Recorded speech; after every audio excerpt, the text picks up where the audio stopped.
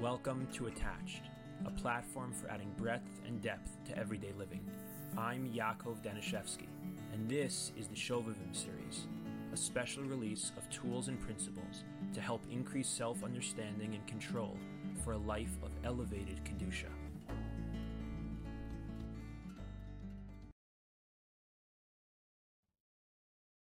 Okay, so continuing where we left off last time, talking about how these behaviors are so often what's referred to as a process, not as an event.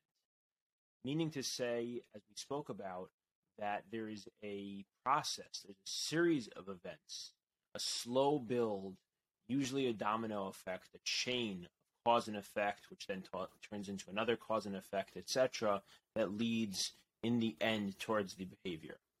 So there's actually in what's spoken about in addiction literature as a 4-part process. Each of these parts can be broken down into further parts, but there's a 4-part process in the process of these behaviors, of leading towards the behavior. The first part, I want to try and break it down for you. The first part is called preoccupation, which means that a person gets a thought enters a person's mind, they start to think about something, they become obsessing or ruminating, the mind starts looping back to this specific thought that there's something I want to do, something I need to do, or something that's bothering me, something that I feel an urge to do, etc. It could be a variety of different things. And as much as the person starts to try and do other things, to try and get rid of that thought, to try and think about something else, that thought stays present and it ruminates in their mind. That's the preoccupation stage. The more that a person experiences preoccupation, the more that they are preoccupied by this thought. So inevitably, it's completely natural that what's going to end up happening is that now a person is going to start inching closer in their behaviors, to start inching closer towards that, the acting upon of that thought. And this is what's called ritualization.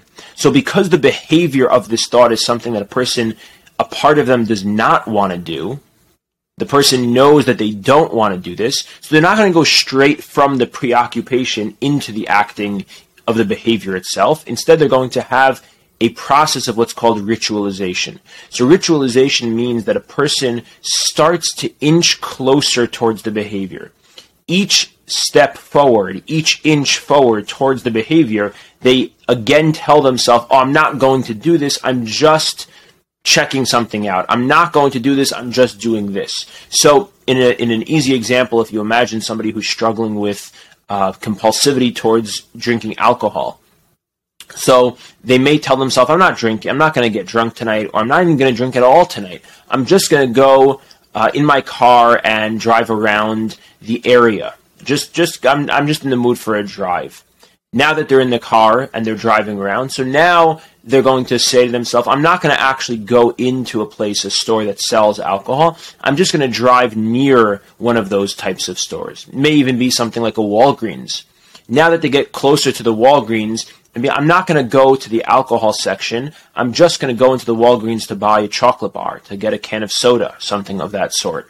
And then when they're in there, now I'm not going to actually buy anything. I'm just going to go into the section that sells alcohol. Now you can apply this, and as crazy as this sounds, when we're not in the throes of this urge and of this challenge, this actually is what takes place for the person who's trying not to drink alcohol but has become preoccupied by the thought of wanting a drink.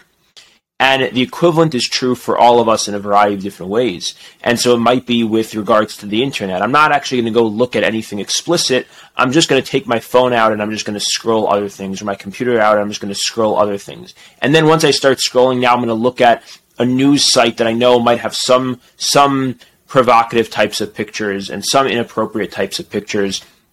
And then when I start looking at that, I'm not going to go forward. I'm just going to, and you can imagine how it goes one step at a time, further and further, until a person's in a place that they really intended to never be.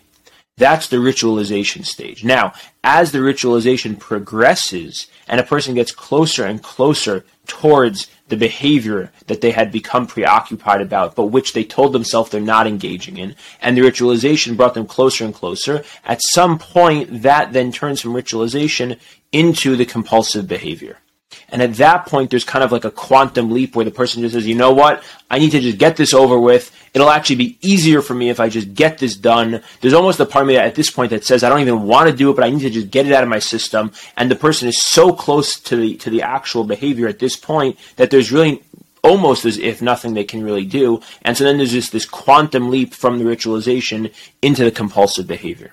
At the end of that, when the person comes down from their high, when the behavior is over and completed, now they go into the fourth step. So the compulsive behavior is the third step, and then the fourth final step is the despair that comes after the behavior.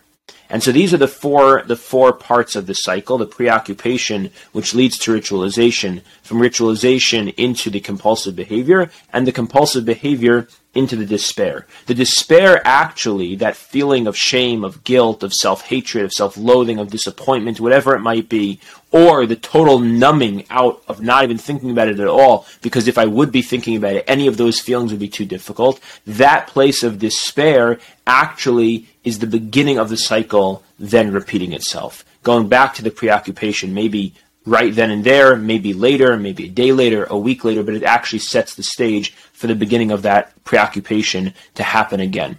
So in future episodes, what I hope to do is actually go through each of these different stages and offer some tools and suggestions for how a person can try when they are in the preoccupation stage. Okay, what do I do? When I'm in the compulsive behavior stage, what do I do? The ritualization stage, what do I do? And etc. Going through each of those. Thank you so much for listening. If you enjoyed this, please follow us on WhatsApp, YouTube, or Instagram. All our podcast series can be found wherever you listen to podcasts. I'd love to hear from you, so please reach out with questions, comments, or suggestions, or to be added to our WhatsApp groups. You can reach us through email using Yaakov, YAKOV, .attached@gmail.com, or on WhatsApp at 773-888-2413.